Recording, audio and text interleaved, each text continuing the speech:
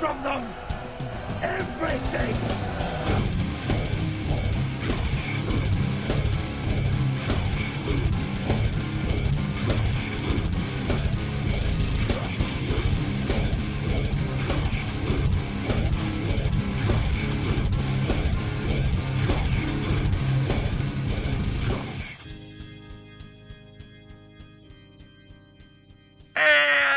Welcome back to the Metal Hand of God podcast. I am your host, Wayne, and sitting across the world in another dimension, thinking about hot dogs and throwing them at Jesus is... The Rum Guy. That's right. And today we have a very, very special guest, a man of many talents, a man who is talking through an iPad, Mr. Jeff D. Hi. Hey. Jeff, it's so good to actually have you on the show finally. I mean, we've been friends for quite some time, man, and I've been wanting to have you on the show forever. Well, you've been threatening it, so here we are. Yay! So, quick question. You've known each other for a while. How did you guys meet? Through Corey Mack. Well, they booked me for some show at this little bar at Metairie called the Twist of Lime, and I went out there and performed, and that's when I met you, right, Wayne? That was the second time we've met. The first time we met is when you did the first, I believe it was the first Tacos and Beer show with Corey Mack. Oh. And we went over there, and you were a little inebriated, and me. No. Jeff, you're a drinker? No, lies, fake news. I don't. No. You cannot find one person out in the world who has said that they have ever seen me inebriated. Okay, I'm sorry. At least not one that I can remember. I think we'd have a hard time finding someone who could spell inebriated. I cannot. Yeah, tough one. I can. Because you play Words with Friends. That's true. I do play Words with Friends. I was just playing it before you guys called. Let me tell you something. Some of these guys, can we curse on here? You can say whatever the fuck you want. Okay. Some of these assholes, I know that they ain't fucking cheat. Because here's the thing. Like, I went to high school with this one guy. He made like a 12 on his ACT. But, yet you know how to spell the word estuary or whatever. Some random... It's like, this is an African plant grown only in the south of Africa. And yeah, like, you know what the hell that is.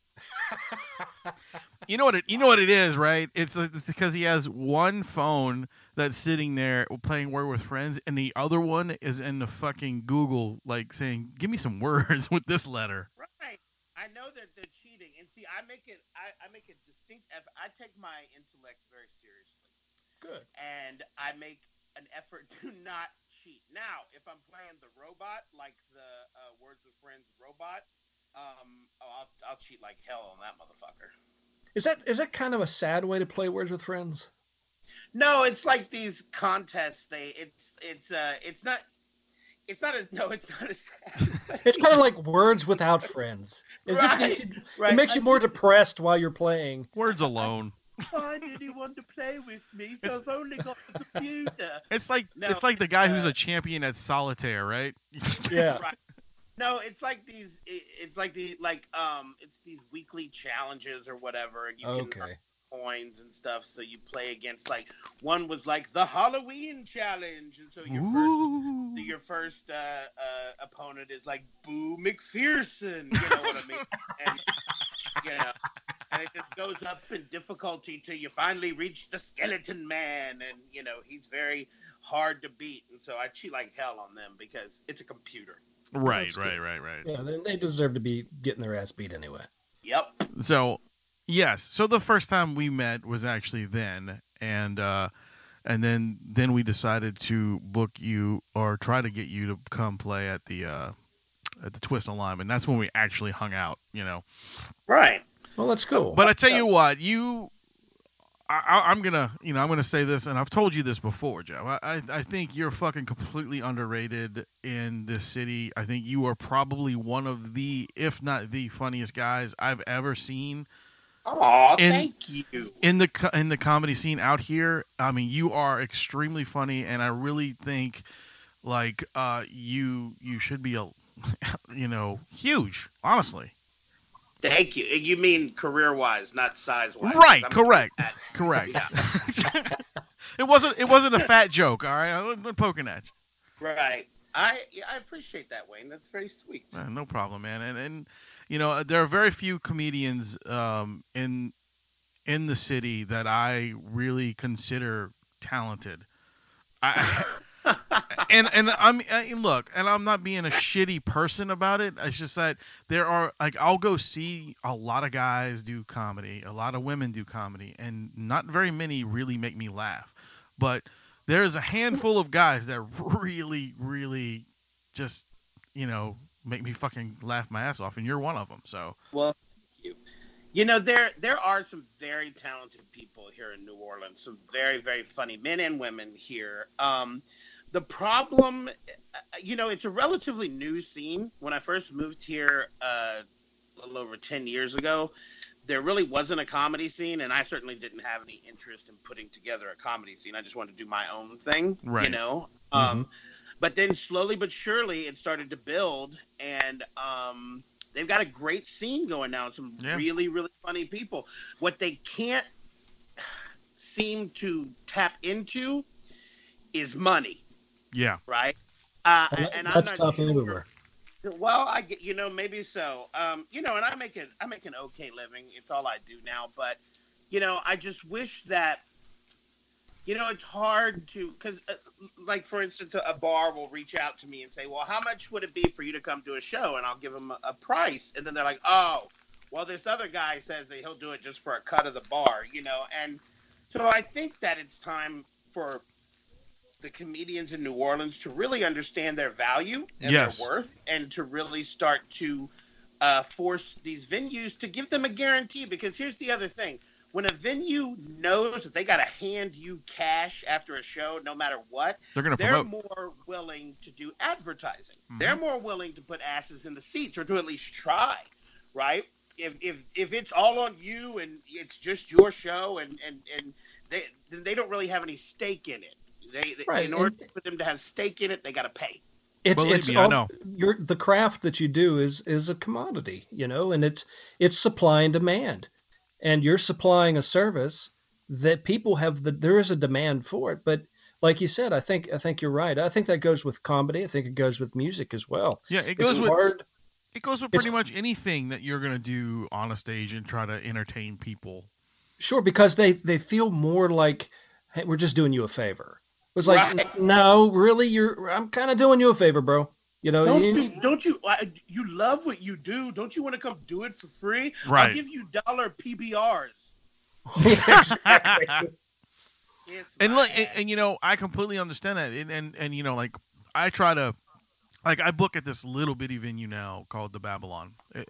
It's a great venue. I love the venue, but it's a small venue, and they can't give guarantees. I always tell bands that. I was like, look, guys, I will give you, the bands get everything from the door. We don't take a cut from the door. We guarantee, and usually other venues do. They charge you for the sound guy, and they charge you using the sound equipment. And that's like $200 off the top usually, and we don't do that. We have a nice sound system. We don't charge nobody for anything like that. So you are automatically getting everything from the door, and we do promotion for them. So it's like, okay. Plus, that means that they're more they're going to advertise for themselves as well. Right. They'll push because, hey, we get the door. So the more people we get in there, the more money we get. And I keep trying to tell people, it's like, guys, I understand that you guys want guaranteed money. I said, but you have to guarantee me those people in the door. I said, that's true. But I think that some of the onus needs to be put on to the business to put people in. I think you're right. Oh yeah. Right. I don't see a problem with a bar. I'm not saying any bar in particular. I'm just a bar or a nightclub saying, hey, I want performers in my place. I'm throwing $100 on, at least a minimum of $100 on the table right now, plus whatever you can get at the door. You know, Right. I'm making my money in drinks or food and whatever. You know, plus it's bringing people in. So I mean, It's it's a all good about trade-off. making the venue have a stake in the game. You Yes. know, Exactly. yeah, and whether or not a door deal's good, but like you can't expect. So a lot. Here's the bottom line. A lot of these people who own bars are not in the entertainment industry. They don't really understand how it works, right? Right. So they're like, okay, well, I want to book a band, but I'm not going to pay that unless they can guarantee me a certain amount of people. Well, nobody can do that. Like it's hard when you're a regional Oh yeah. talent. Like yes, there will be some people who will come to see me, but the point is, you should be excited that, let's say, a comedian is performing at your bar Oh on yeah. Friday night. All your regulars why don't you spend $20 on Facebook and advertise to the people that you're friends with or who follow your bar on Facebook. These are all very easy things that they can do. Sure. And that's what I'm saying is there's a lot of talent here, but the business element is not rolling yet. Right, right. And Well, I and think it's a slow roll if it is rolling at all. right, and Yeah. every show I do, let me not demean the shows here in New Orleans. Vincent Zambon puts on some great shows. Some other what they do at the Always, Benjamin Hoffman and Yeah. Paul. That's a great show, and I always make a little bit of money. I never walk out of there with nothing. It's not enough to support yourself on. I just feel like here in New Orleans, because it is such a high tourist area, there has got to be a way for comedians here to make better livings. Isn't there some sort of comedians guild or anything like that down there? No, we are the black sheep of the entertainment industry, man. Like we are. It's a straight up cutthroat situation down here. Yeah, well, not even here. Everywhere. I mean, think about this. There are very few people who look at comedians as artists, and in fact, what's the one thing a venue wants to know? Like, if I'm trying to get booked somewhere, they want to know what my credits are, right? Now, when they say credits, they don't mean who I opened for or what giant venues I've done, what comedy clubs I've headlined at. They don't mean that. They want to know whether or not I've ever been on TV or really? in a movie. Yeah, they want to know credits. Like, what are your TV credits? What are your I've got a couple of movie credits, but we'll get into that. I do what? I said we'll get into that. Oh God, let's not. But they're not impressive. First of all, but secondly, I don't understand why we live in a world. Why being a comedian means you have to be really good at something else too in order to make it as a comedian. Like, comedians don't have to be actors. I have a degree in theater. And there are plenty of comedians that I know who would be terrible actors, but are very funny on stage. And beyond that, it's not just whether or not you're a good actor. When it comes to casting films or television shows, you don't know why they pick you sometimes. It's because of the way you look, or right. Well, teeth are a little funny, so we're not going to pick him. So you have to be one of the lucky ones who's picked to be in front of a camera, right, in order to have a credit that's useful. And the bottom line is, a guy opened for me in Chattanooga a little while back, and he had a credit on a Marvel TV show, and the host kept fucking up the name of the show anyway. So these people don't care, like, I mean, they don't care, It's just let me get up there and make people laugh. That's a great segue into your next question, Wayne, since you said you're going to bring it up. My next question? Yeah, you said you're going to bring up the movies. Yeah, but I wasn't going to ask him that next. Well, Mr. I read minds. Fuck. Well, I figured that's where you're going with it. You brought it up. No, actually, I was going to go back to just talking about the, you said most bar owners are not, in the industry, which you're correct. And which I am fortunate to work with one that is. And like I said, if it wasn't for what he does for like the music area, the music scene, it wouldn't be as good as popular as it is in Metairie. He doesn't do a lot in the comedian area, does he? He can't. He tried. We tried. Dude, we rode a fucking open mic. We had an open mic at Babylon for almost 3 years or 2 years, and it was started off really. It was hot. People were showing up, and it kept coming and coming. More and more people, and then it just fell, and we couldn't get it back up. We tried. We tried everything. Why it fell? Because you can't sell comedy in Metairie. I completely like you cannot fucking sell it in Metairie. I don't believe that. Really? How many people live in Metairie? A billion. Right? So, well, I've done a lot of these comedy clubs that are located in towns that are not big cities, but are pretty solid sized towns, and they manage to have a comedy club. I think when you've got enough people, you can make it happen. You just got to be. Maybe you can't sell open mic comedy. No. But you can certainly get people to. Well, I think you're right though, Jeff. I think I think you'll find people want to laugh no matter where you go. Yeah. But again, it falls into the how do you not market it to a specific location, but market comedy to the people, not the place. Right. Metairie has got almost 140,000 people in it. I just looked it up on my iPhone. Oh, you got a fancy one. I am. And that plus Kenner, that's plenty of, plus New Orleans, that's plenty of people to have a comedy show. But what I'm really talking about, okay, it's like they want, sometimes they don't know, business owners don't know what they're asking for, right? So they're like, I tell them what my guarantee is. They go, well, can you give me a 3-hour show? And I'm like, are you out of your fucking mind? First of all, who wants to sit through no, I'm not going to get on stage and do 3 hours. Come on, Joe. But secondly, come on. Right, maybe if you ply me with liquor and Adderall the entire time.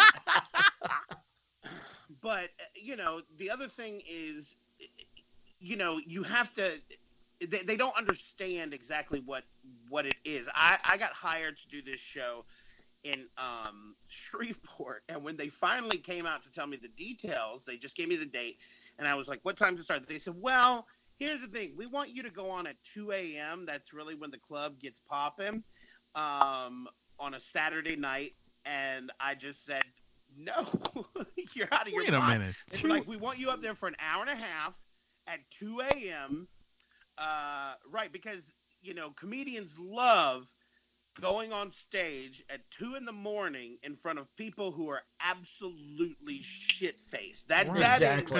Because that really helps. Wonderful show that is. Yeah, especially when you got the 65 of those people that are sitting there trying to be part of the show. Right, and that's a lot, you're going to get a lot of yelling at you and and I don't have an hour and a half of just sex loud humor, I don't know any comedian that would gladly take that gig. Well, for the right amount of money I'd have done it, but what they I knew there would have to be a stipulation. Yeah, if you're giving me thousands of dollars, I'll see you Saturday night. What would you consider I'm going to try to coin a term here. Giggle prime time. Oh, like 8 o'clock, 9 o'clock. Okay. A lot of comedy clubs will do like 2 shows on the weekend. So you'll have like a 7:30 show and a 9:30 show. Okay, well those sound nice. Yeah, like you never want to go. You don't want to start a comedy show after like 10 o'clock. I mean, it's just. I guess you could start at 10, but it just seems like you're getting into the danger zone the later you go at a club. Yeah, because it's the more they drink. Right.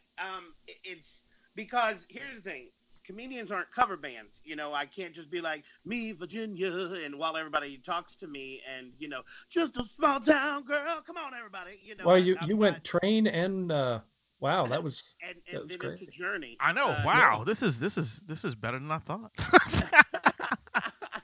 I just because a cover band, God bless them, but they can just they're not going to hear what the audience is doing necessarily, and they don't care. and the words are there for them, and they know where they're going. A comedian needs interaction, and not verbal interaction, but we need your attention, like in order for it to work. Well, what's a dream gig for you? If you had two people to be on stage with, dream gig, who is it? Who are they? You mean to like open for? Oh no, just perform. No. They're already set, but they're going to open for you. Who is it? Oh my God! Well, I'm not on a level for. You're asking me for famous people? Yeah. This is just an imaginary. I'm opening. Like, who would I like to work with? This is a fantasy. Margaret Cho. I love Margaret Cho. Nice. I'm really getting into Bill Burr. I really like him. I just love how acerbic he is. I'd never seen anything that he'd done, and then someone showed me the video he did at an outdoor festival where he had to be on stage for 15 more minutes or he wouldn't get paid, and so he counted down those minutes while verbally offending the town that he was performing in because of what assholes these people were, and it was just one of the most brilliant pieces of comedy I'd ever seen. Have you? I'm not mistaken. I believe he does that. F is for Family. Maybe the TV show. Have you not seen that? You need to watch that. I don't watch a lot of comedy. No. It's an animated show. Oh, okay. Yeah. No, I haven't seen that. It's an animated show called F is for Family. It's based in the 70s, and I believe Bill Burr is the main guy. He does the father's voice, and he wrote the show. It is fucking incredible. Like, me and my wife watch it all the time. It's on Netflix. If you have Netflix, watch it. Okay, I will give it. I do have Netflix. I'll give it a. I guarantee you'll think it's funny. Like, Justin Long plays one of the sons, and it's funny. Like I said, it's like if growing up in the 70s and 80s, you'll get almost all the references, and it adds to it. Like the abusive daddy that's like, really loves his kids, but he's like an asshole too, that kind of shit. It's funny. Right. It's really funny. All right. I'm down with that. I would like to make a correction to what you said. I was born in 1977, so I was only 3 when 1980 came. I grew up in the 80s. Well, fuck, dude, in the 80s, I was only 5. So, I'm just saying. I was a teenager in the 90s. So while I may look like I'm in my 60s, I'm actually only 41. I have never once said you looked like you were 60, sir. Right. Well, you haven't, but... Who the fuck tells you that? People. People are, again, assholes. Yes, they are. You know what? Here's the thing, though. If I lost 150 pounds, I would look amazing. Well, you know what? If I lost 150 pounds, I would, too. I mean... I have a friend who works a lot of college gigs, and she was like, you got to get in the college market, and her agent looked at me and said, well, he looks too old. What? Okay, that's fine, And she said, Jeff, you need to dye your hair. And I said, nah, because I have my hair is mostly gray. I've been going gray since I was 16 years old, and it's hereditary. And I said, I just don't want to dye my hair. I don't want to dye it black. It looks weird. It doesn't look right. And then she goes, well, maybe you should dye it blue, so I can be hip or whatever. But there is nothing sadder to me than a middle-aged person who dyes their hair some funky color to try and cling to whatever fucking youth they have left. It's so bad. It's like, most people who are middle-aged, they get to have the crisis and they can afford to buy like a convertible or something. Those of us who can't afford it, what do? We dye our hair purple. You know what I mean? It's yeah. ridiculous. Yeah, Rum. I don't dye my hair purple, dude. You know what? I tell you what, I had funky color hair dye, but it was in my beard when I was younger. Oh, nice. Like I had the bright red beard before I had a blue beard. It was a thing, but my beard was a lot long. Remember the Alice in Chains when the dude had like 3 braids in his face, not in his beard? Yes. I had 3, actually I had 2 braids at that time. It came down to about middle of my chest, and they were different color. That's awesome. Yeah, I wish I had Alan a picture of that. Not something that I ever got into. I'm so gay. You know, like I was into. No, you're not. Well, they have fun colors, Yeah. Jeff. Do what? They have fun colors, Jeff. Alice in Chains. Well, I meant, sure they had some funky colors. Aren't they like heavy metal though? No. Okay. All right. Yeah, kind of. They're not. Rock. They're hard rock. They're like alternative music. They're not heavy metal. Well, they had some pretty heavy songs. I mean, dude, they don't sing like. They're not. Well, that's not heavy metal. That's like core metal and don't get into all the genres. I'm telling you, you're getting into Cookie Monster sounds. You're completely different. You're not heavy metal. You're past that point. Okay, well, what would be considered heavy metal then? Because I listen to all of it. I'm just asking. I mean, what would you consider heavy metal? That's screaming shit. Are we talking like classic heavy metal? Like no, don't be technical. I just want to know. Judas Priest? Give me 3 bands that are all classified as heavy metal but have different sounding singers. Oh, let's see. Well, you're putting me on a spot now, man. Well, exactly. That's what the show's about. That's hard rock. See? It's How do you feel about Bette Midler? I think Bette Midler's great. I think she has a wicked metal vibrato. I think she can go la and like really like do some bad shit, you know? Well, man. It's tough. It's tough when you get into music and you're breaking down genres. Does that happen? I mean, there's different genres of comedy, isn't there? Different types of comedy. Sure. Yeah, I mean, just do what you do, and if it's funny, it's funny. That's, really that's why I don't watch a lot of comedy, because I really don't want to be influenced, and I also don't want to be like, oh, well, this comedian started talking about this topic, so that means I can't talk about it. It just, I gotcha. I just find, and also I really just don't like it, to be honest with you. Like when people say you have to see this, I've got a comedian friend from Canada. She just got a little Netflix special, so I watched her special, of course, and Dan Smith. And when people tell me, well, you got to see this Nanette or whatever because it changes the comedy game, so I watched that. Like I'll watch the big ones, the ones that people tell me I need to watch, but I don't know. I can tell you this right now. I've only watched a handful of comedy specials because they bore the fuck out of me. Yeah. And I hate to say that because I really love comedy, but like everybody's like, "Oh, you got to watch this one, you got to watch that one, I'm like, I'm not going to sit through an hour and a half of fucking Marlon Wayans. Okay? I'm not. I'm just not going to do it, He fucking sucks in movies. I mean, I've seen his movies, but I've never seen his comedy. I like it when I watch a comedian and time flies by. Yes. That's what I like.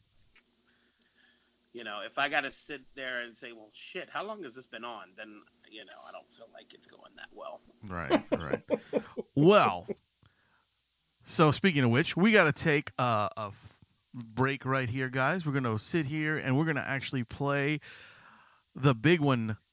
He's coming on to do his sports segment right about now. So everybody enjoy the Wacky World of Sports by the big one. Spanning the globe to bring you the constant variety of sport, the thrill of victory, and the agony of defeat. Hi, everybody! Oh, false start.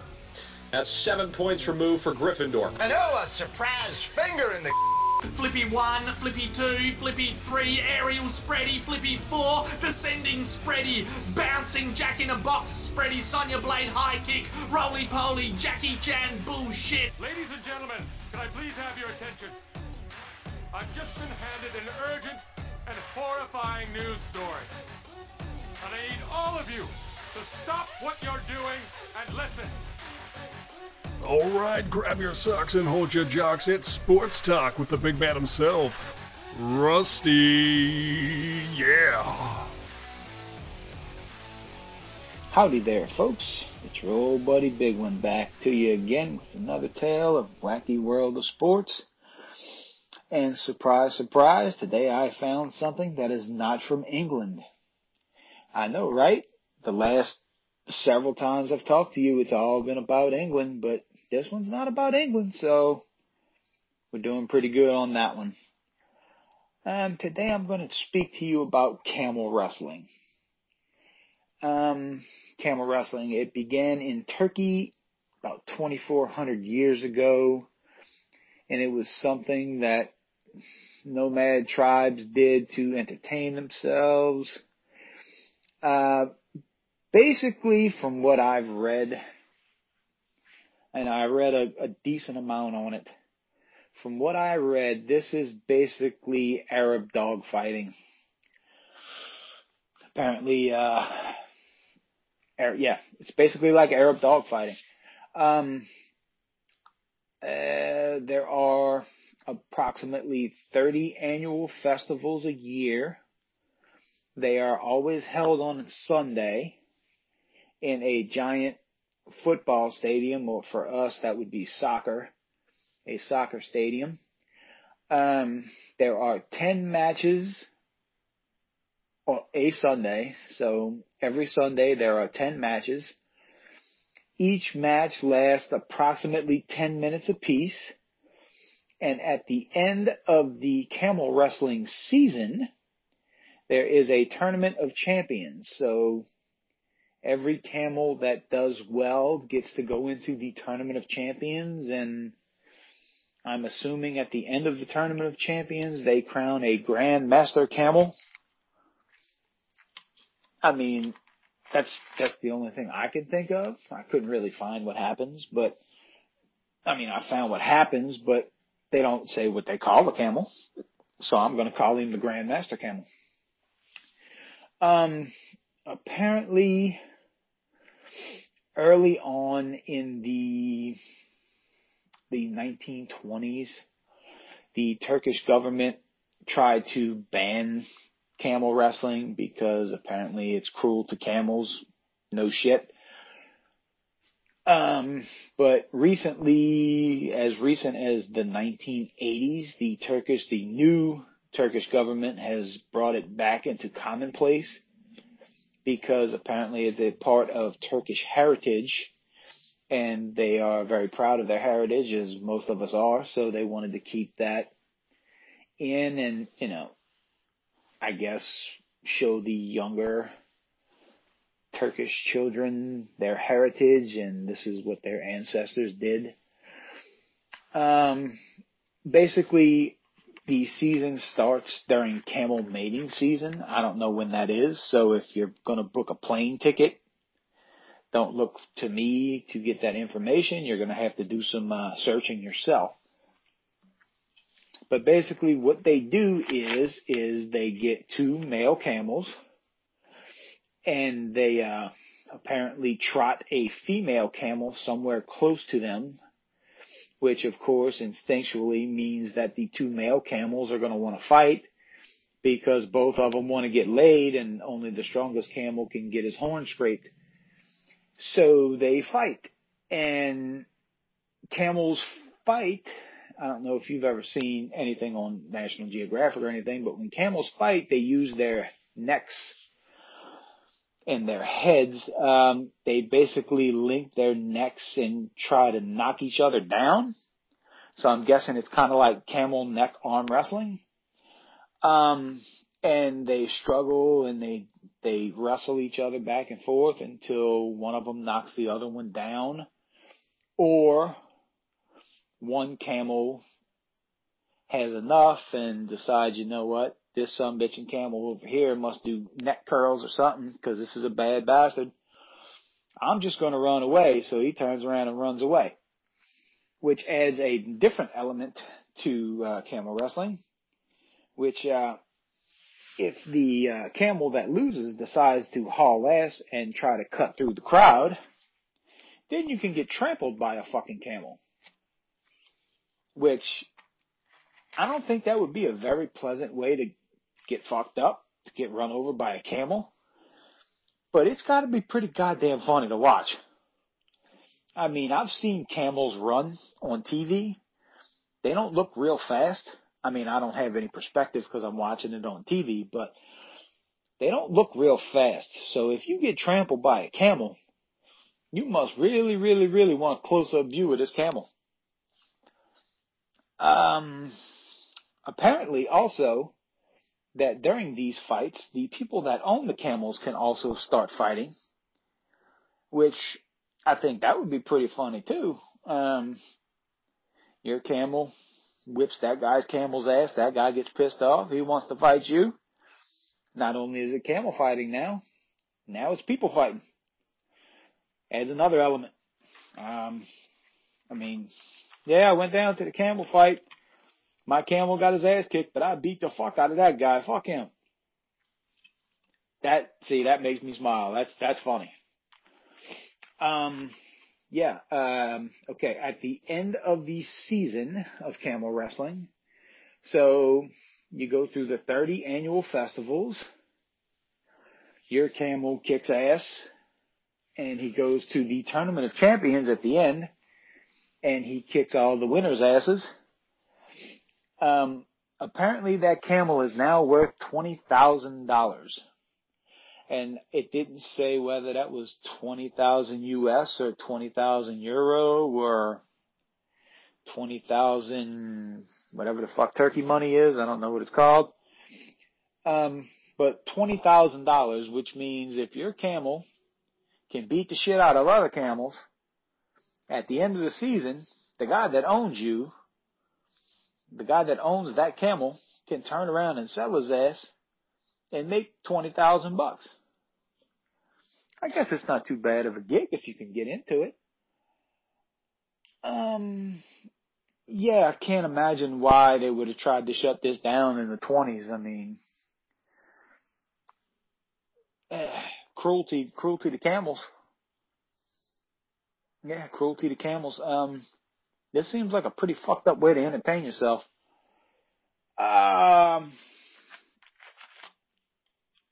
It is in the Middle East, so I'm guessing, it gets pretty hot out that way. So, if you got to entertain yourself, I'm guessing going down to the camel wrestling event wouldn't be the worst thing ever. For Turkey, this is probably high stakes shit, I guess. I don't know. Do they gamble on the turkeys, on the camels? I'd like to think they do.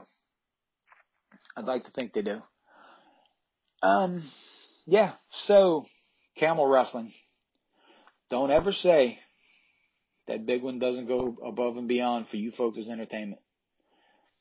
Because I think I'm starting to get a brain aneurysm from finding all of this wacky shit.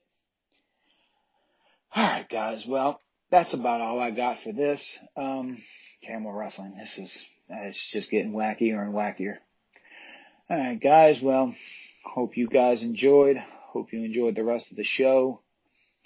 I'm going to do some more research, find you some more good stuff, and I'll be back to you as soon as I can. You guys take care. Bye-bye now. Ladies and gentlemen, can I please have your attention? I've just been handed an urgent and horrifying news story. And I need all of you to stop what you're doing. Well, that was the Big One and his interesting sports segment. Wacky world of sports. He's a wacky fellow, and he really does find the weirdest shit to listen to and talk to. I don't know where he comes up with this. I don't know. My favorite one so far was the wheel of cheese, the cheese rolling contest that he talked about. Well, that's classic though. That is a big thing in certain regions. I guess if it's a classic cheese, if it's an old cheese. But anyway, Jeff, speaking of cheese, I am going to get into this because I said I was going to ask you about your movie roles.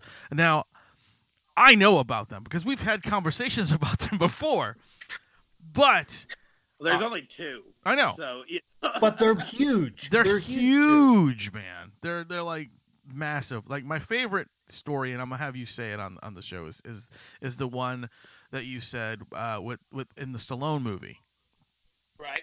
And God damn, what's the name of that fucking movie? Copland? Grudge Match. Grudge Match, yeah. The first time I ever acted, I acted on screen professionally. I acted with Robert De Niro, and it was really awesome. That's so fucking And then cool. they cut me out of the fucking movie. Dude, you know, that sucks. Christmas Day went to go see their son on the big screen, and while you could still see me in the movie, they cut out all my lines. Oh my God. I know. Now, I've watched this movie, okay? I've seen the movie, but I've never once seen you in it. I'm in there. You can see me. I'm in the bar crowd during the big fight, and Okay. You can see me when he's spraying the champagne all over his employees. I'm one of those guys. Nice. And there was the scene that I was in with him was we got in a fight. I was the puppeteer that works in his club. Oh, okay. And I wasn't actually the guy on the puppet. They had a real puppeteer there doing that. But there was a scene. I was gonna say I was impressed. Yeah, we got into a fight, and he throws the puppet across the room and stuff. But apparently, it just didn't work. I don't know. You never know why they put things on the cutting room floor. Well, I was also in a Drew Brees commercial. I was really? in a commercial with Drew Brees, and it never aired. What?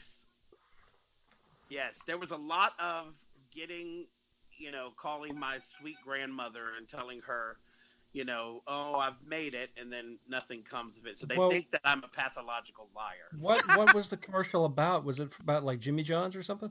No, it was Vicks. It was NyQuil. Okay. He was doing. I don't know if he still does, but he was doing the NyQuil commercial. He was. I remember those very, very fondly. Was he saying NyQuil will help you get your breeze? That was amazing, but no, he wasn't.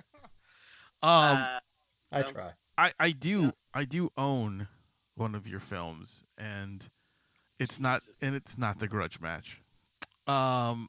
The other one. Yes. And I just want to say, I watched it several times, and I actually, my wife was like, she's like, Jeff's not in this movie. I said, Jeff is in this fucking movie. And then I paused it with your face and that woman's legs open.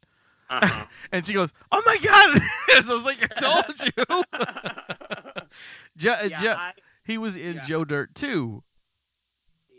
Joe Dirt, the sequel, ladies to the award-winning film. Yes, to the original. And it's really, it's funny because my role was to play a doctor who was in the delivery room when Joe Dirt's wife was going to have the baby, and I only wanted to be in the delivery room to look at her vagina. So as a gay man, this is a real stretch for me.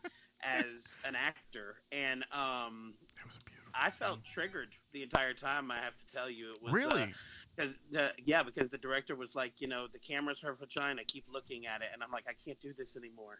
No, I'm just joking.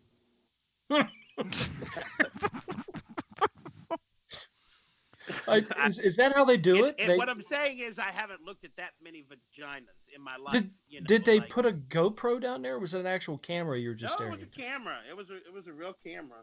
Oh, I thought maybe to put you in to really put you in the scene, they would have just maybe mounted a GoPro low on somebody. Or they would have just inserted a GoPro into an actual vagina and said, okay, here you go. No, well, you see when that. I don't know if I'd have stuck around for that. But I mean, maybe on the De Niro movie, but not Come on. No, there's no GoPros. They use professional cameras in big films, so I was just trying to think of a small camera, and right. I didn't want to say a large camera because you never know. I don't want to. She might have been experienced. She wasn't there. Oh, she wasn't there. It was just, okay. No, it's just a camera, and then me and the woman playing the doctor and the woman playing the nurse. I'm going to have to watch the movie because that is one of the movies I said, I don't think I could watch this. You need to watch it. I have to watch it. You have to watch it. It's actually pretty terrible, but that scene is probably one of my favorites. Well, thank you. I'm in the first 15 minutes. Yeah. So, sweet. Fall asleep. It's fine. Yeah, I think the problem with the film is it became way too long, and it was the same dick and fart jokes through the whole, you know. Well, it's Joe Dirt. What do you expect? I expected a fucking masterpiece, sir. Right. Well, Now, Jeff, I did not write on it. So. Well, Jeff, I've been in a few movies, but all accidentally. Oh, really? Like you're the guy in the background that just walks through the a couple times. Well, there was one I actually got paid for. I got paid for a scene. It was, I can't even remember. It was in the movie. I think it was in the movie. The one scene in the movie, The Gingerbread Man. It was directed by Clint Eastwood. No, it wasn't. Gingerbread Man was directed by Robert Altman. Robert Altman. Yes. Which one was directed by Clint Eastwood? I don't know. There's General's Daughter. I know Travolta was in that one. Maybe that was the one. Gingerbread Man was. It took place in Louisiana. It's Kenneth Branagh plays an attorney. Part of it took place in Louisiana. Part of it took place in Savannah. Right. Because I was in the Savannah one. You're thinking of Midnight in the Garden of Good and Evil. That's what it was. Midnight in the Garden. That's the one it was. Yeah. And that was with what's his name? He got in trouble. Kevin Spacey. Kevin Spacey. Did he touch you? No. He didn't. Oh, but no, him. Okay. Yeah. But I got paid $50 to Jeff drive sounded past disappointed. the car and flip them off in traffic. Oh, nice. Nice. Yeah. And I got to kick. I didn't get to kick. I kicked by accident. Julia Roberts' purse across an intersection during the filming of Something funny. to Talk About. Oh, that's pretty awesome. What did she do? I came out. There's a doctor's office right behind where she was sitting. She was sitting on the sidewalk. It was a scene, and she had a purse beside her. And I come out and wasn't paying attention, and I turned the corner and just punted the purse out in the intersection, and I heard cut. And I didn't register the word cut, so I run out the intersection. I'm like, "Oh, I'm so sorry!" And I grabbed the purse. I said, "I am so sorry." I handed it to her, and she just smiles. And it's like, "That's okay." And I said, "Ha, you look a lot like." "Yeah, I am." "Okay." Well, the podcast is actually in a film. We were in a film called SuperCon. Where they what? Con CON like convention. Okay, I think I've heard of that. That's about the Comic-Cons and shit. Yeah, I got robbed. We are in there actually. We did like almost a whole week and a half on set. Like they and we actually got credited in the credits. It says thanks to the MHOG podcast at the end of the credits. It's pretty fucking cool.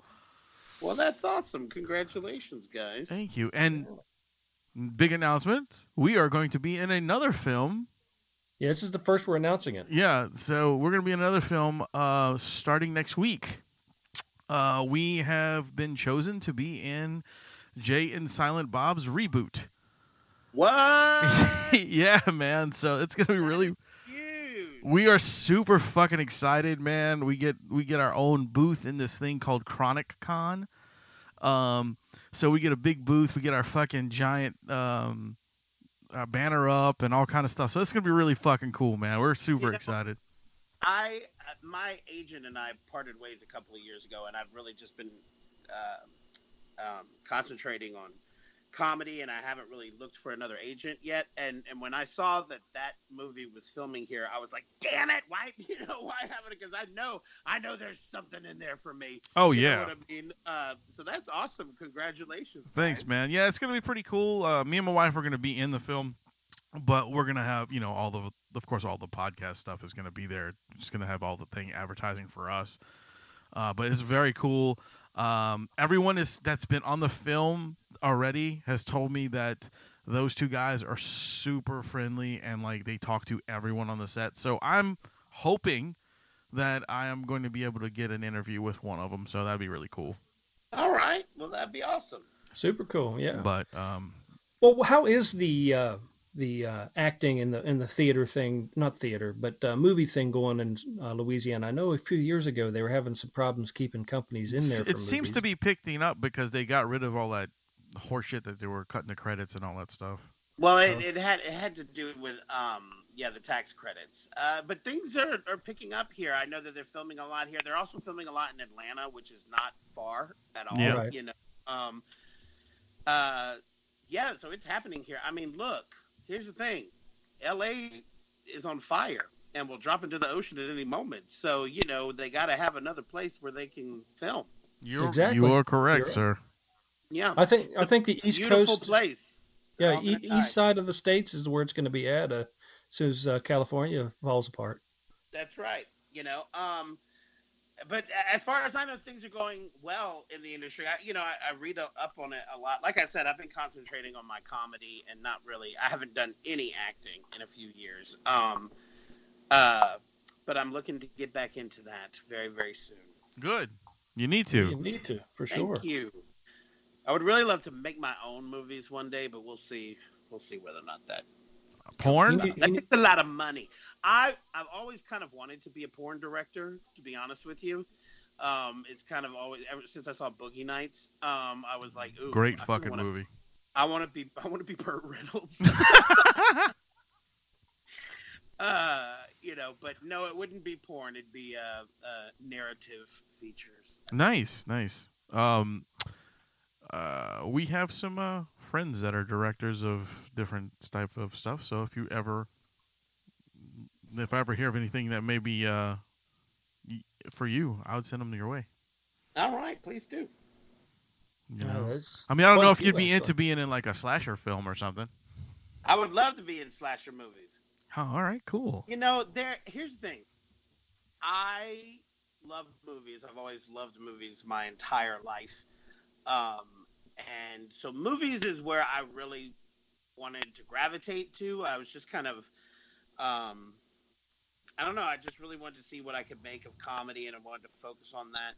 But eventually, I really want to. I want to make movies. That's what I want to do. That's I awesome. actually worked for a period of time at Warner Brothers for a movie producer when I was in my 20s. Oh, cool. And, you know how they talk about, I was one of the assistants that ran and got coffee and, scheduled stuff and did all that. But I also would read scripts, that people submitted to the company, and so I was one of those guys that would read and review scripts, and we would have a meeting every Monday morning to talk about what we read over the weekend. That's freaking cool. It is cool, but there are some really bad people in that world, and I just said, you know what, I don't want to be, I don't want to get in at the studio level or whatever. I want to be an artist, and so I left, and my long artistic career began. Is that what got you the bug though? Is working there, or what? No, I had the bug long before there. That's why I moved to LA. I mean, what was it? What was the one thing that made you wake up that day and go, I want to be an entertainer? Well, I was already doing comedy. I had moved there and I had been doing comedy there. The question was, what do I want my entry level into this business to be? And so, some people might think I'm stupid that I threw away a big opportunity. And I've thrown away a lot of big opportunities because I'm an idiot. But the bottom line is, moving to New Orleans, for the first time in my life, I actually make a living being an entertainer, being a comedian. And there aren't a lot of people who can do that. I don't make a great living, but I got HBO, and I figure as long as I can keep HBO, I'm doing okay. Hell yeah. I don't need to use my mama's password or anything. What? Right? See, that's You what got your it's own. about, though, is doing what you love, and I think that's the most important thing. So it doesn't matter if what you're doing or the people that say, hey, that was dumb, you shouldn't have done that. But if you're happy with you and happy with what you're doing, that's because life isn't that long. No, it's not. Well, you got it. Yep. Well, and believe me, I take on a lot of shitty gigs. It's I'm still struggling, but we're eating. We have HBO. And that's all that matters. And if I wouldn't have given up all of those opportunities, if I wouldn't have moved back, here from LA, then I would have never met my husband Carlo. And there you go. Right, and you see that's another thing, man. Is like you never know if you don't do the things that, like, if you go back in your past and you change everything that you've done to to go back and do those, you might lose out on things like your husband or things that make you happy now. You don't have them. Yeah. Exactly. People are fucking morons. Get off my fat, lazy ass and make things happen for myself now. Right? I need to be more driven, guys. I'll tell you like this. I told a friend of mine this yesterday or day before yesterday. I said, look, things don't happen to people who just wait for them to happen. You have to make the shit happen. You do. Because if you don't, no one else is going to notice you in your bedroom or your bathroom telling a joke to yourself. You know what I'm saying? You know, and I'm not young, and a lot of what people are looking for is that new hip young comedian who's the comedian who's in his early 30s. That's what they really want. So, I've got to really, my goal, my objective is to, just find my own audience, and hopefully they can afford to buy a ticket to my show. Well, I just got to, like I said before, people who have not seen you and people who are listening to the show, you need to find out anything you can about Jeff, because he is fucking funny, man. Like, you've got, I heard your live show is great. I have unfortunately never got to see you, but I've seen some of your video snippets online, and they're hysterical. Thank you. And you can find out more about me at jeffdcomedy.com if you want to go there. Or Pornhub. Keep my schedule, and I need to update my schedule. I'm also recording my new album on May 25th here in New Orleans, in the theater, the Twilight Room, that's in the back of the Always Lounge on St. Claude. I love that little space. It's a nice, intimate little theater, and I'm going to be recording my new album there. So cool. What's it called? So awesome. What's my new album called? Yeah. I have no idea. Yeah. That's a funny title. Yeah, exactly. That might actually be what it's called. It'll just be 3 question marks and an exclamation point. But yeah, I have no idea. I'm still developing it. I'm actually doing a show in Lake Charles in a couple of weeks where it's going to be kind of a rough draft preview of it. I'm going to have notes on the stage and everything. And so hopefully people like that, and then from there I'll have 2 more months to develop it even more, and work with that on stage and stuff. So we're almost there. I don't know what it's called yet. He puts the FU in funny. So, all right. So now we're gonna take another little snippet break here for you guys. We're gonna roll our commercial for the Fillmore, and following that is going to be our very own Kyle Smith, his Dreamer's Journey, right? That's what we were calling it, right? Dreamer's Journey, Kyle Goes West. That's right. So enjoy this, and we'll be back in a few minutes with Jeff. The Metal Hand of God podcast is proud to announce, in association with the Fillmore, New Orleans, Chauvel live on stage. Friday, April 19th.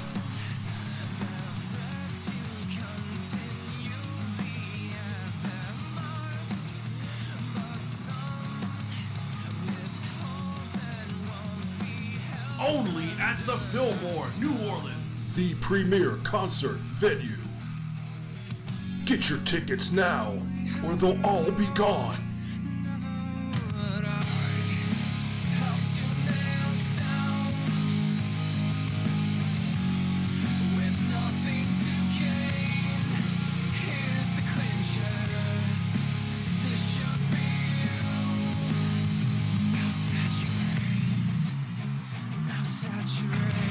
Right on! Here's Chauvel like you've never heard them before at the Fillmore, New Orleans, April 19th.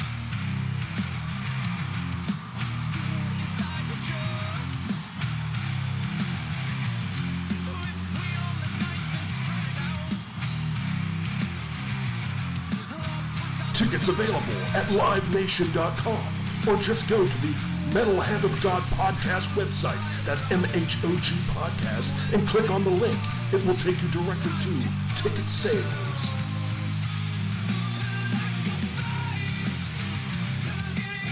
Chevelle has been topping the charts for years, and now you can hear them live at the Fillmore. Here it comes.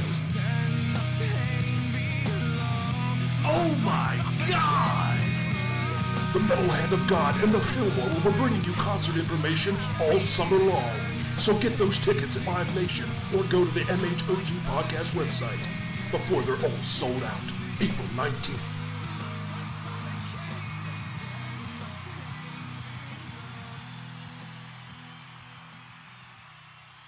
Ta-da! Here's a story about a man named Kyle. He drove from Louisiana and went west quite a mile. He ended up in California. Our little Kyle is on his way. It's wild, human, and free, and all over this nation. They preach against it every Sunday. But I don't think God's listening. You know why? Because he's here! In glorious California! I can't. It's too big. Size matters not. Look at me. Judge me by my size, do you?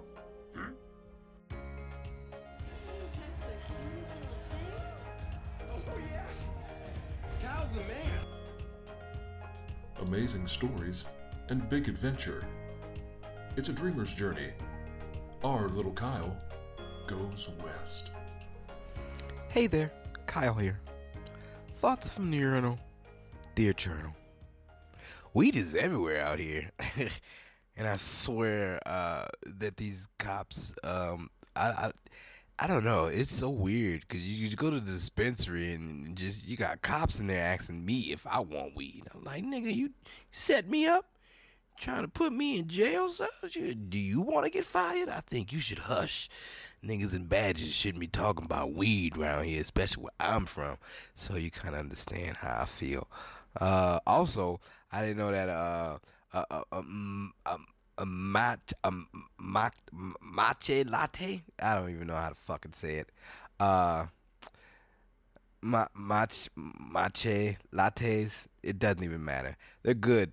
They're good. I got a green tea latte. I got a green tea. I don't even know why I can't say it now. It doesn't even fucking matter. It's fucking windy. There's windy roads out here, and I don't like these windy roads. Fuck this traffic also on top of windy roads. Like, why would you put I can't get drunk out here. You can't get drunk out here with windy roads like that. Why would the fuck?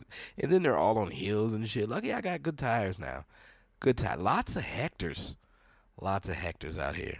And a hectare is a Mexican. Just to let y'all know.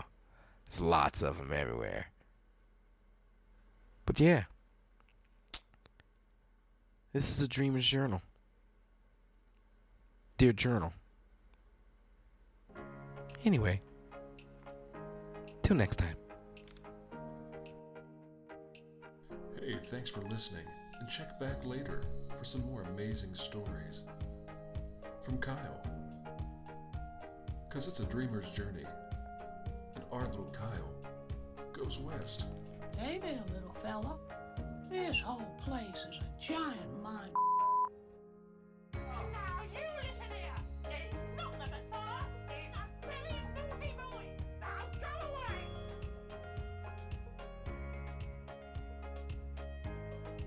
You're still here? It's over. So, all right. So that was all that stuff. We got an awesome concert coming with Chevelle. And then now we have Kyle telling us a little bit more about what he's doing out there in California. How did you like California, Jeff? I love California. It's great. It's beautiful, and I did well in California. Is it a little overwhelming? Of course, when you first get there, absolutely. But you get used to it. you fit in the groove, you know. I love California. I just wanted to take a different direction. Well, that's a good way to go. I mean, you did it. You said you did it. You know, and I get out there, at least once a year. I go out there and do some shows. I'll probably get out there again this summer and do some stuff. So, I still go back. It's not like I've completely torn away from it. I know a lot of people there, and that's great good. town. That's awesome. Yeah. That's so good. So, what do you got coming up, Jeff? You got anything really like performances coming up soon or no? I'm doing a lot. I'm getting on stage a lot before my album recording, but that's the one. I want to push that. On May 25th, it's Memorial Day weekend. I'm recording the new album, and I want everybody to come. You can find out more about that through my website, jeffdcomedy.com. Yes, that's great. Yeah, I am definitely going to try to make that for sure because I want to be there to say, hey, I was there when he made that record. Well, I hope you come. This may be the last time we get to talk to him before he gets signed on SNL. Right, before he becomes this big, huge, famous star. They don't sign very many 41-year-old fat guys on SNL. You never know. Remember that thing where I talked about how old I am? Look, yeah, Joe, I'm 44, man, and look, you're only as old as you feel, dude. Absolutely. And I mentioned that I'm obese as well, and I don't feel good. I'm just kidding. That's why I drink. Makes me feel better. But Rum, you got something in common. I mean, whatever. I'm not going to put out to the universe that I don't want something. I will always want any kind of opportunity.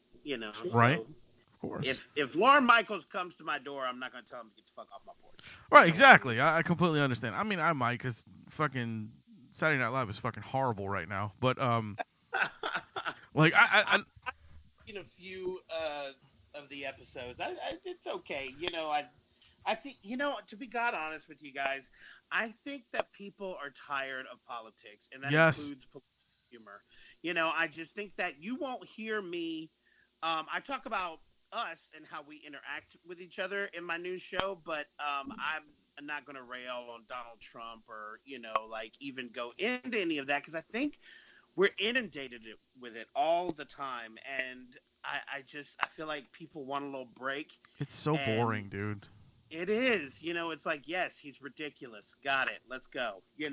Exactly. It's like I'm tired. I'm tired of hearing it.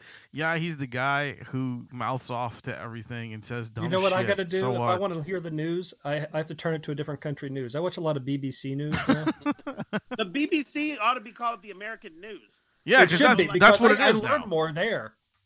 Right. Well, they're covering everything, and another thing in our country, we really need to start educating young people because the older people just don't get it, that there is a difference between reporting and commentary. Right? Exactly. So, they say, oh, CNN is fake news. Well, no, when they report a story, the story is legit. When someone comes on and says, well, this means Trump is going to be impeached or whatever, that's the commentary. And they do it on Fox. They do it on every single news program, right? I just feel like we're being inundated with all of this messaging and all of this. And at some point, have you ever seen Scanners? Yes. Love that movie. You remember at the beginning where the guy's head just explodes on national television? Of course. Yeah, I feel like that's going to happen to me.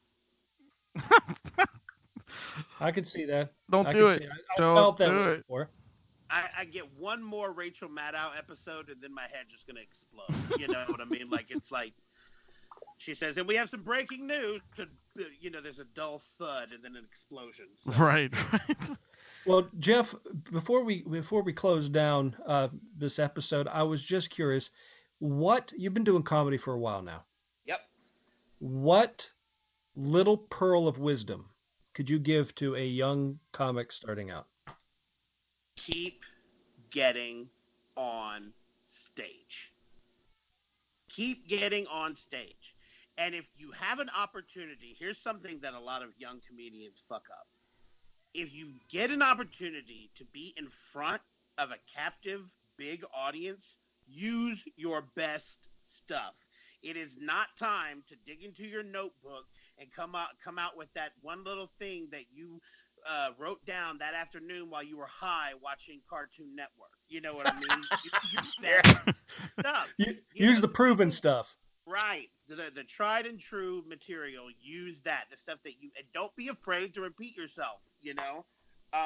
So I guess that's the bet. Keep getting on stage and polish your material. The only way to polish your material is to keep doing it, you know? So that's good advice.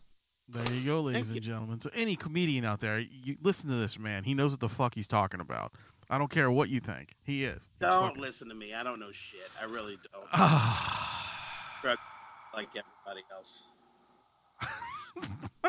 Well, I like you. So yeah, that's what I'm saying. That is good advice. Keep getting on stage is good advice for any comedian. It is, and always use new shit. Yeah, no. Not always use new shit. Use the try. Use the try. Yeah, use the stuff that you used to. Yeah, okay. Yes, I'm sorry. My bad. If you throw a joke away because you've done it at 2 open mics, then how's that joke ever going to get polished? And you know, how's it going to be funny? Right? Yeah. Right, and you know, if you live in New Orleans or you live in a big city, you're pretty fortunate because there's so many mics and so many different people that you can go perform in front. If you live in Lake Charles, Louisiana, my hometown, well, you're going to get the same people at the open mic every single week. Right. So you're going to drive to Houston and drive to Beaumont and Lafayette and New Orleans and Baton Rouge. You know, don't be afraid to drive. Get in the car. I know you're broke, but get 4 comedians. Y'all can all afford $5 in gas and just go to the next town and do a mic, you know? And be careful with the weed in Mississippi. I'm just saying. It's always good to have a Bible on the back seat in Mississippi, you know? Just saying. Traveling Christian missionaries. Oh, there you go. So anyway, Jeff, thank you so much, dude, for coming on the show. Like I said, I've been trying to get you on here forever.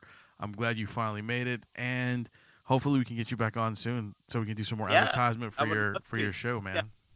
Thank you. Yes, please come to my show. And thank you for having me. It's been a lot of fun. Of course. I'm glad to finally get to talk to you. Me too, Justin. All right, ladies and gentlemen, boys and girls, children of all ages, remember to always say something, Rum. God, you're supposed to help me. I thought you were wrong with it. No, always. Keep it funny and keep it metal. That's right. Yeah. And keep it gay. Keep it gay. Keep it funny gay.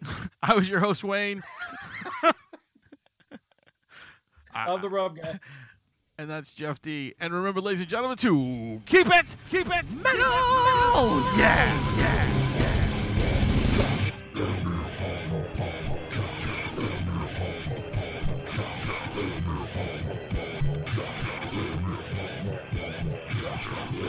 Adieu, parting is such sweet sorrow. Go ahead and run.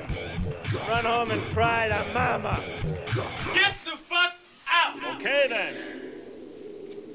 That's it.